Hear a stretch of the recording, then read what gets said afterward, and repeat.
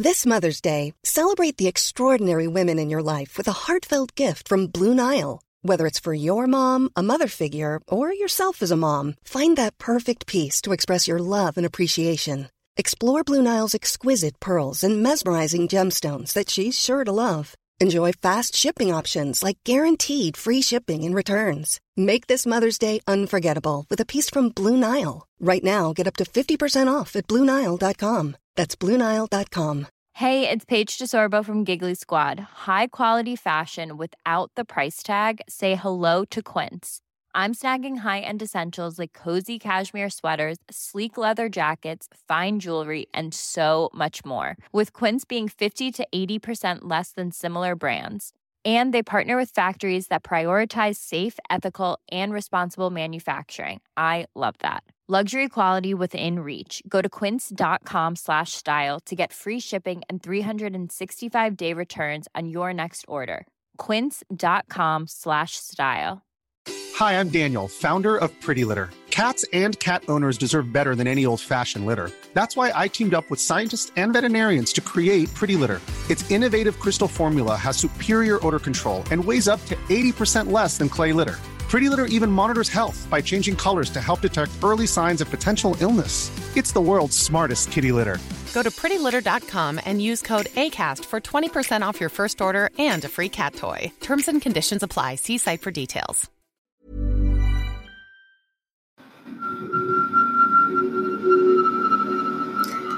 Hello, it's Misty, and this is Lattes and Legends. Happy Sunday, friends. I do apologize for not recording last week. I went on quite a hike, so yeah. Now I'm taking the day to catch up on some stuff. Yeah, so I'm having some coffee. It's a beautiful day. It's getting hot, but I'm still drinking hot coffee. Yep, that's what I do. I hope everyone is doing great. Happy end of June. Yay. Soon it'll be July, and yeah, I hope you guys are hanging in there through whatever's going on in your state or country. Things are sort of back to normal-ish. I hate saying that because it's really not normal, and I'm not going to use the phrase the new normal because I hate that phrase more than anything right now. But this is not a podcast about hate. No. It's a podcast about coffee beverages and urban legends. And since I started the last podcast on music urban legends, I decided to keep going with it. And so this will be the new series for the second season because I'm trying to do something more positive and not so creepy. This one's a little spooky because it's about some musicians that died and some of the legends behind it. So yeah, first off, I want to say thanks for all the new Facebook and Instagram followers. You can find the podcast on Facebook. It is Lattes and Legends Podcast. You can find it on Instagram, which is Lattes and Legends. You can go to the website, lattesandlegendspodcast.com. And there are coffee mugs and stickers on the website. And then when Halloween comes, I want to say fall-ish, I like to make spooky bath bombs and spooky soaps. So those will also be featured on the website, but I'll get more into that when it is time. All right. I also have a Patreon. If you would like to be a patron, I have some great things for you. Instead of buying coffee mugs and stickers, you get them for free with donations. So check that out too. It's patreon.com/lattesandlegends. Awesome. So let's start this one. So this urban legend comes from a plane crash. And the story behind it is that this plane was named Miss American Pie. Sources for this podcast come from bbc.co.uk, treblezine.com. Oh man, zines. You guys remember zines? I made a zine when I was in high school with some girlfriends. If you're listening, tell me all about the fact that you might have a copy of our zine at your house. Please. Oh man. Anyway, tangent. Let's see. I did liveabout.com, history.com, CNN.com, and Tried and True Wikipedia. Let's start with the story. What is the story? This urban legend story is the plane that crashed and killed Buddy Holly, Ritchie Valens, and the Big Bopper was named Miss American Pie. Singer Don McLean leaves much of the speculation about his song American Pie open. The song, after all, does feel kind of open-ended. It feels like a dream. What McLean has admitted is that the tune centers around the 1959 plane crash that killed Ritchie Valens, Buddy Holly, and J.P. Richardson, known as the Big Bopper, and what happened to rock and roll in the years following. The Miss American Pie is the symbol of 50s America, the passing of which the singer laments. But quite apart from the fact that the official reports and photos of the crash reveal no aircraft name, McLean leaves himself forced to issue a press release in 1999 debunking the myth once and for all. He said, "The growing urban legend that American Pie was the name of Buddy Holly's plane the night it crashed and killed him is untrue. I created the term." Or did he? So, after checking some stats on my podcast, I realized that some of you are much, much, much, much, much younger than me, which is totally fine. I get it. It's fine. You can be young. People were born after I was born. I understand. But you may not be familiar with the men that were on this plane. So I'm going to dive into that just a little bit. So first, we are going to discuss Buddy Holly. Mr. Buddy Holly. So Buddy Holly was born Charles Hardin Holly, and keep in mind his last name it was spelled Holley when he was born. He was born in 1936 in Lubbock, Texas. He was the fourth child. What else? From early on, he was nicknamed Buddy. And so during the Great Depression, the Hollies got many different jobs. They were relocated tons of times. He was baptized Baptist. They were really into the church. But also they were really into music. So the Holly brothers, his older brothers, would do talent shows, and then eventually Buddy joined them, and he was playing violin. He couldn't really play the violin, so his brother Larry oiled up the strings so that it wouldn't make any sound at all, and the brothers ended up winning that contest, and many people say that gave Buddy a sort of a complex, and that's why he decided to try to focus on music and do well at it. Let's see. His older brothers went to the war. At 11, Buddy took some piano lessons and was like, nope, not feeling that. So he did that for 9 months. Then he started playing guitar. And then he would play guitar and sing with one of his friends on the school bus. Okay.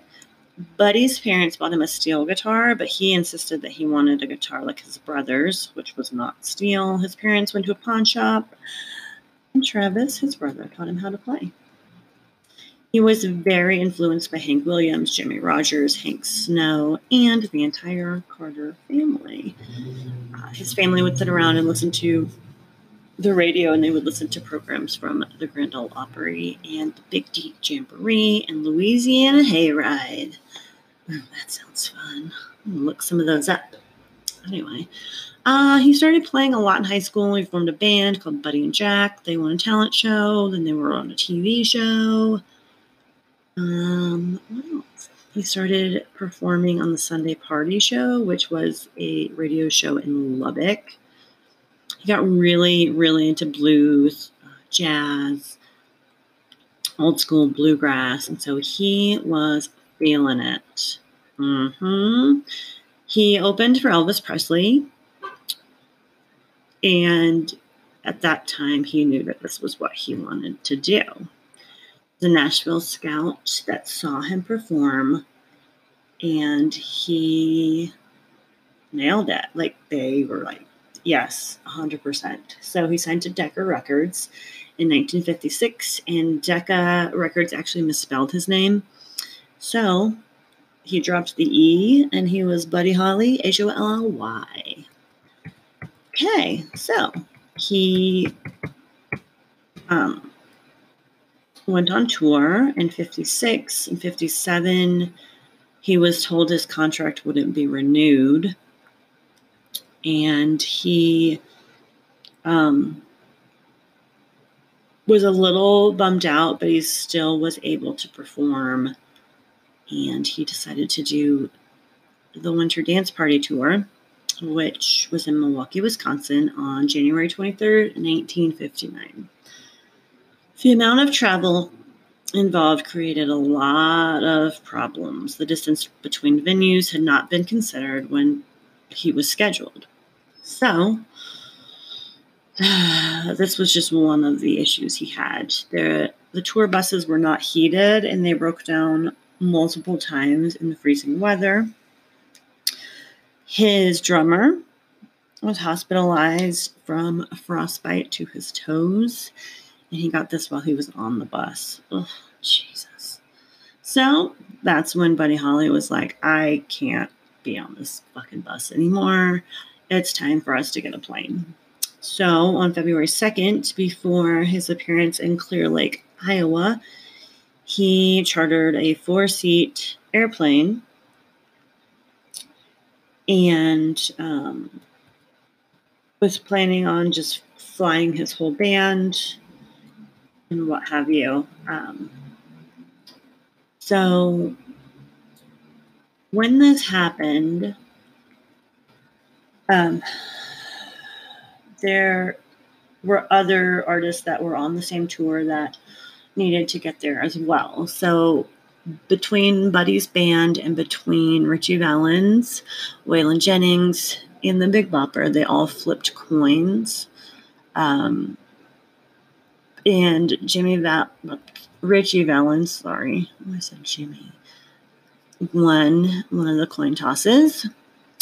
Waylon Jennings just gave his seat up to the Big Bopper because at the time the Big Bopper had the flu, and he said that he could not be on a freezing cold bus because he was already so sick. So Waylon Jennings was like, here you go, dude. I wonder what Waylon Jennings thinks about that. Anyway. So, that's the story about Buddy Holly, basically. Oh, hold on. Well, let's discuss this really fast. So,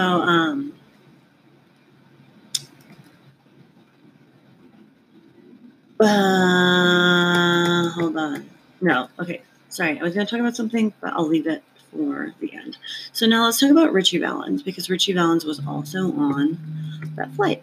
So Ritchie Valens was born Richard Stephen Valenzuela. He grew up in the San Fernando Valley of Los Angeles. He had some brothers. They were from Mexico, brother and sister, from Mexico. And Ritchie basically grew up just listening to Mexican mariachi music, flamenco guitar, blues, and R&B. He had expressed interest in making music when he turned 5, and his father was all about it. He told him to start taking guitar lessons. He learned how to play the trumpet, learned how to play the drums. He was awesome. So by the time he was in junior high, he would bring his guitar to school and play songs for his friends. They would hang out with him on the bleachers. And when he was 16, he was invited to join a band called the Silhouettes.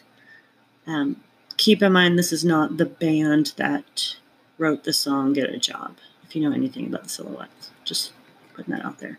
So, I lost my place. October 19th, 1957. Hey, that's my birthday. But not in 1957. He made his first debut performance with this band. So he was very popular. And soon he became recognized by Bob Keane, who owned Delphi Records in Hollywood. And this was in 1958. So he was still really young. What, 17? Sure.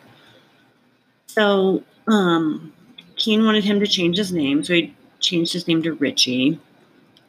And Keane said there were just a lot of Richards around, and he just wanted him to be different. He also shortened his name to Valens because Valenzuela, he thought, would not appeal to everyone because of the ethnic nature of his last name. Yeah, that's where people were in the 50s, guys. So he was turned Richie Valens. So the first song that he recorded was Donna and became incredibly popular. Many people say it was written about this girl he had a crush on in school. If you've ever seen the movie La Bamba, you remember her. She was fabulous, right? Anyway, so when he was 18, even before he graduated high school, people wanted him to tour. They wanted to see him live. And so he dropped out of high school. Keane booked many appearances for him in the country, on TV, everywhere. The thing is, Richie had a intense fear of flying. There was a crazy accident as junior high, and he saw the whole thing. So this accident was when 2 airplanes collided over their playground and killed and injured many of his friends that were outside at the time. So this whole image stuck with him for his entire life. And he never wanted to get on a plane. And many people think that he should have listened to his fears. Some people think that he had a little bit of a psychic notion about it.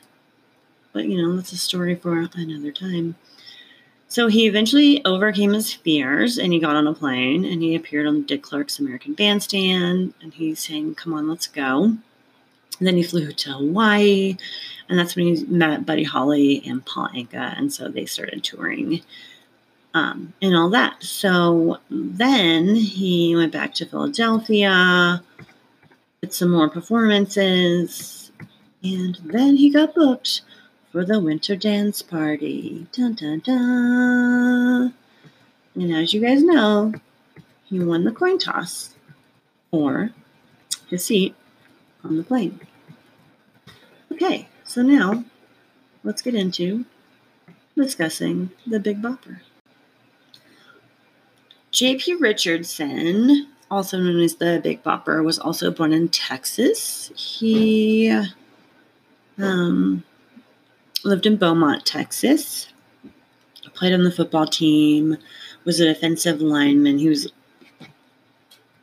big guy, big guy. Not like fat big, but like muscular. And when you see pictures of him, you can definitely tell that he used to be a football player. He worked part-time at a radio station, and that's where that many people got, that he got his name, the Big Bopper, was because he was a DJ, and that's where his vocal prowess came from. So, He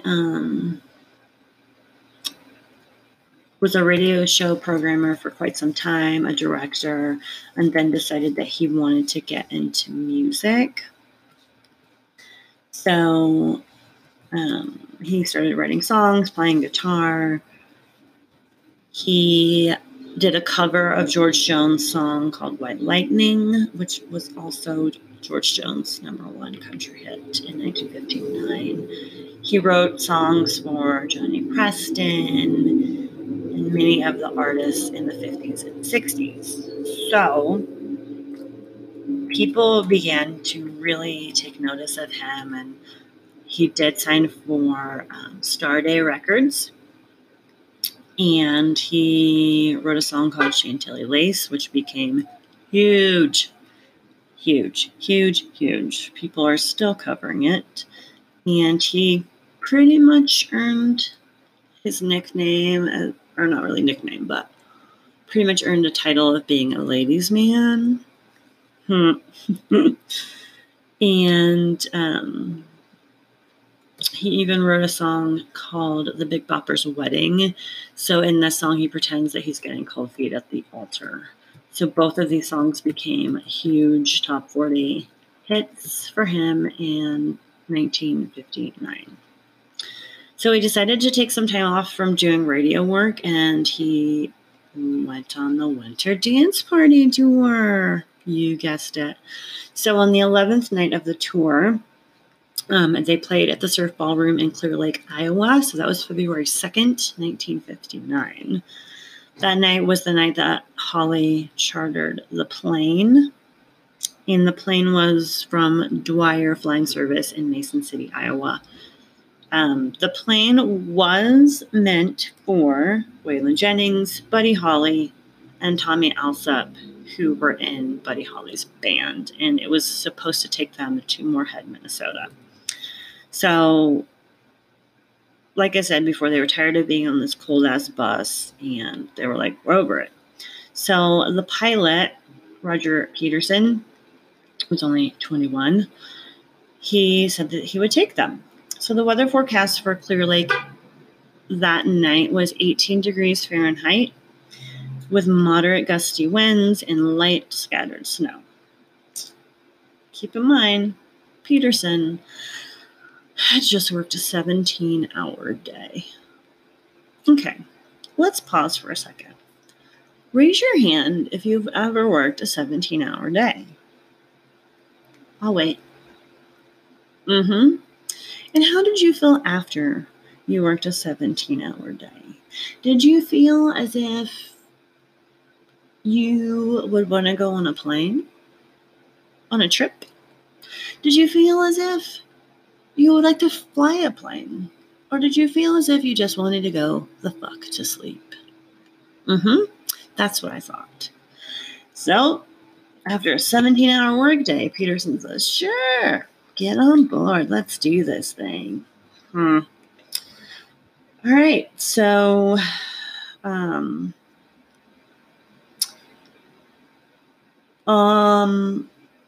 there's a friendly wager between Alsop and Valens for the seat. We all know Valens won. Big Bopper was suffering from the flu and said the bus was too cold and uncomfortable. So Waylon Jennings said, take it, man, take it. Upon hearing that his bandmates had given their seats away, Buddy Holly joked, quote, well, I hope your old bus freezes up again. Waylon Jennings said, well, I hope your plane crashes. Let that roll around in your head for a minute. Pretty sure those words still haunt Waylon Jennings. Haunted. Haunted? Is he still alive? I don't think he is. Haunted Waylon Jennings. I don't know. Maybe I'll look that up later. And I'll tell you next week.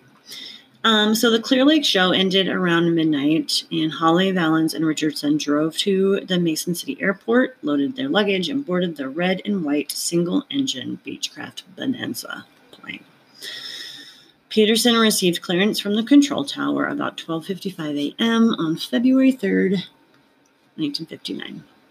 And then they took off. The plane was only airborne for a few minutes. It slammed into the ground at full throttle shortly after takeoff, about 5 miles outside Mason City in the middle of farm country. The reason, to this day, still remains unknown, but Peter may have lost his visual reference and thought that he was ascending, while actually he was descending. The right wingtip of the plane sliced into the frozen ground and sent the aircraft cartwheeling across a cornfield at approximately 170 miles per hour. Hawley, Valens, and Richardson were ejected from the plane on impact and likely tumbled along with the wreckage across the icy field before the mangled plane came to rest against a barbed wire fence. While Peterson's body remained entangled in the main mess of the plane wreckage, the bodies of Hawley and Valens came to rest several feet away from the wreckage on open ground, while Richardson was thrown 100 feet beyond the wreckage, across the fence line and into the next cornfield. All three died instantly of massive head and chest injuries. Buddy Holly was 21. Richardson was 28, and I believe that Richie Valens was 18 or 19 years old. So, let's talk about how this day is considered the day the music died. So, I guess I'll start with, I don't know. I guess we'll just go into the Don McLean song. Me? Sure. Let's do that. So I'm going to talk about the day the music died. Okay, so before we go into Don McLean's song, let's talk about the aftermath of the accident. So Buddy Holly's pregnant wife, Maria Elena, found out that he died on TV. Yes, this is how people found out about death of their loved ones before social media. On the fucking news. So she was devastated. They were married for 6 months, and she did suffer from a miscarriage shortly after she found out. She reported to her doctors that she had psychological trauma. God, I can only imagine how she felt. That's horrible.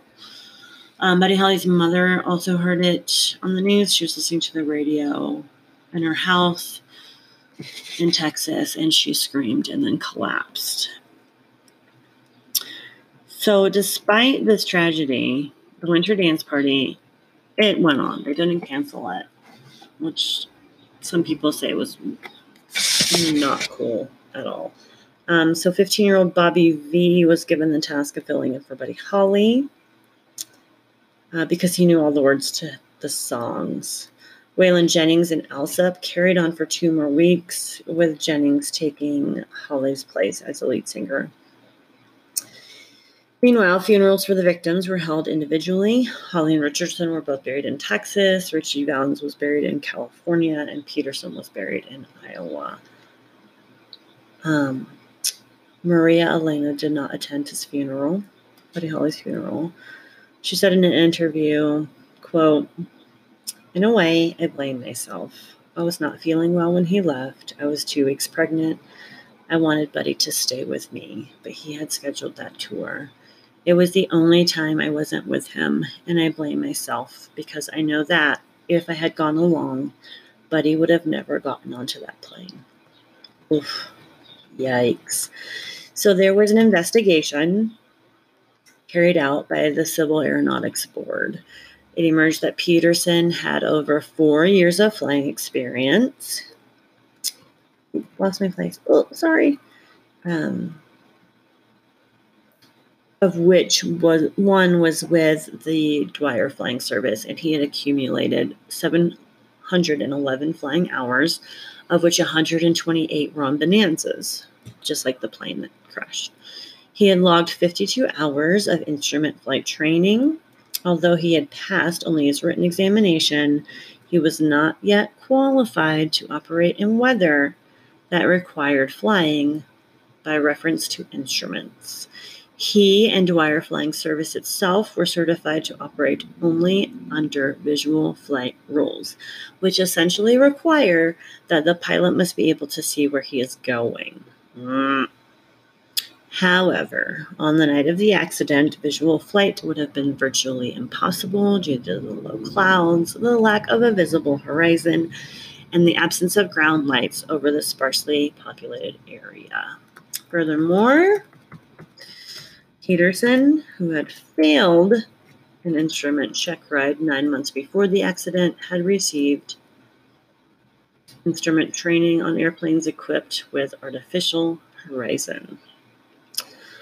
Let that roll around for a second, guys.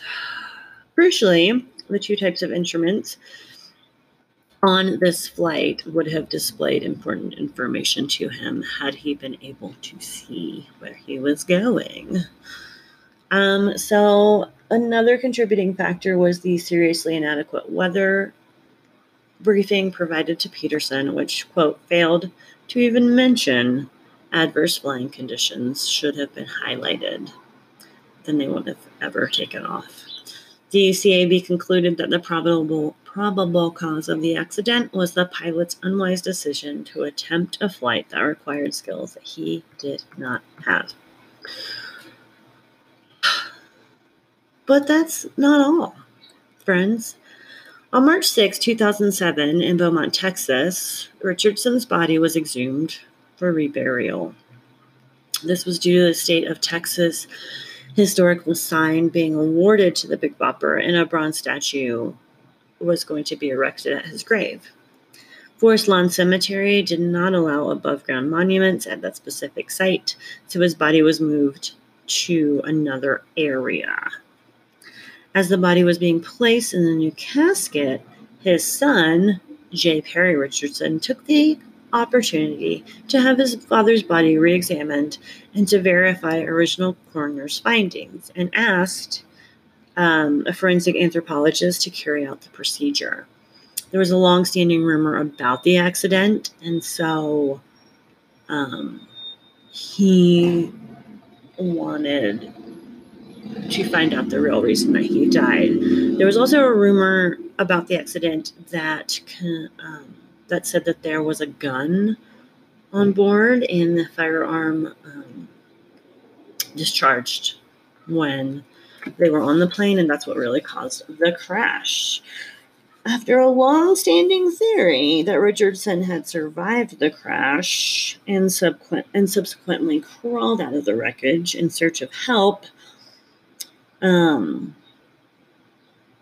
his son and the anthropologists did some x-rays, and they concluded that he did die from unsurvivable fractures to pretty much every bone in his body. There were no traces of lead found from any bullet that would have indicated that he was shot. So the coroner's report from 1959 was confirmed as accurate.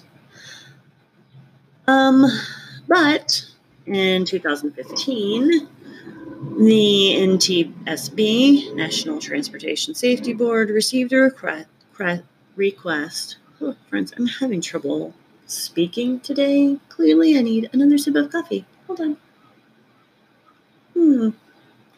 So, there's a request to reopen the investigation. This request was made by L.J. Kuhn, who was a retired pilot from New England, who felt that the conclusion of the investigation was inaccurate. Kuhn suspected a possible failure of the fuel system and improper weight distribution. He also argued that Peterson may have tried to land the plane in his efforts, and he should be recognized for that.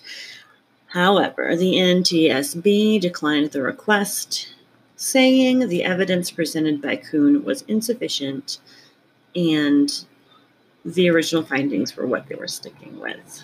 So, was the plane named Miss American Pie? Absolutely 100% no. It's just an urban legend. So, Don McLean, a musician in the 50s and 60s, wrote the song American Pie for this day. So he was reading a newspaper, and in the stack of newspapers, he just kept seeing the phrase, "the day the music died." And it was in honor of Buddy Holly, Ritchie Valens, and J.P. Richardson. So the phrase became what is known today as one of the most used phrases in pop culture, and he added it into his song American Pie. So this song is a cryptic song about that evening in question.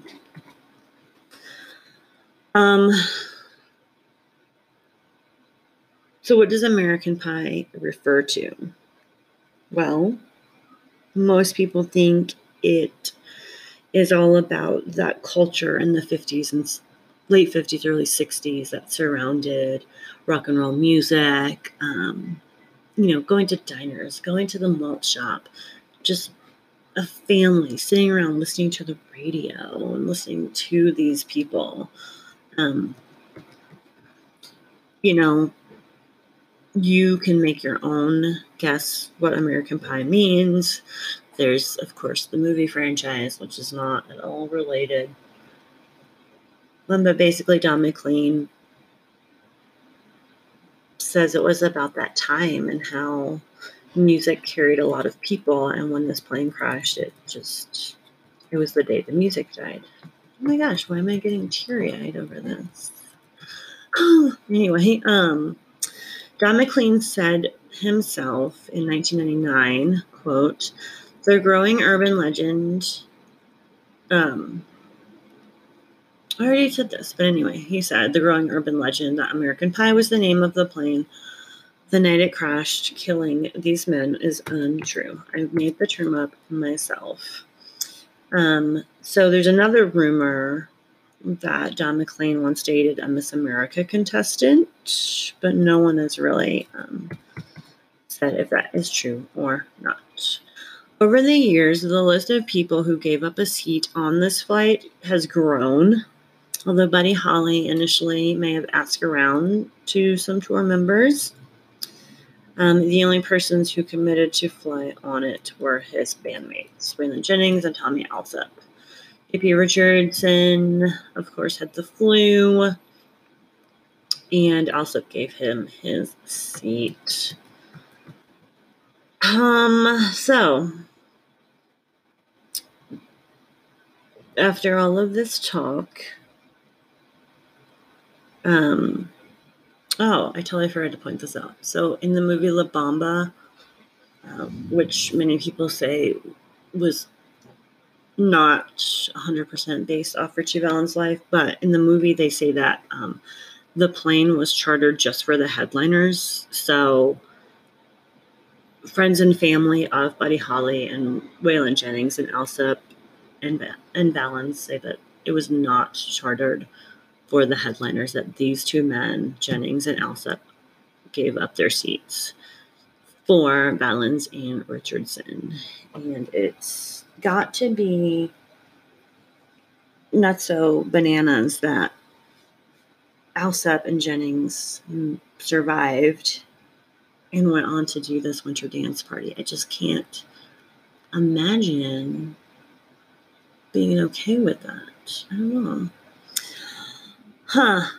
So yeah, that is the urban legend of the Miss American Pie plane. Now I feel really bummed out. I need to watch a comedy or something on Netflix. I don't know. So what do you guys think? Is that crazy or what? I'll probably end up doing another episode this week before next Sunday, because this one was not the one I was supposed to do today. I gathered information up. I was going to email it to myself because I have a different computer in my office. But I forgot. This morning I was in such a hurry to get out of the house and be productive that I completely forgot. And so this urban legend was on the fly. And then I got more into it and really discovered how much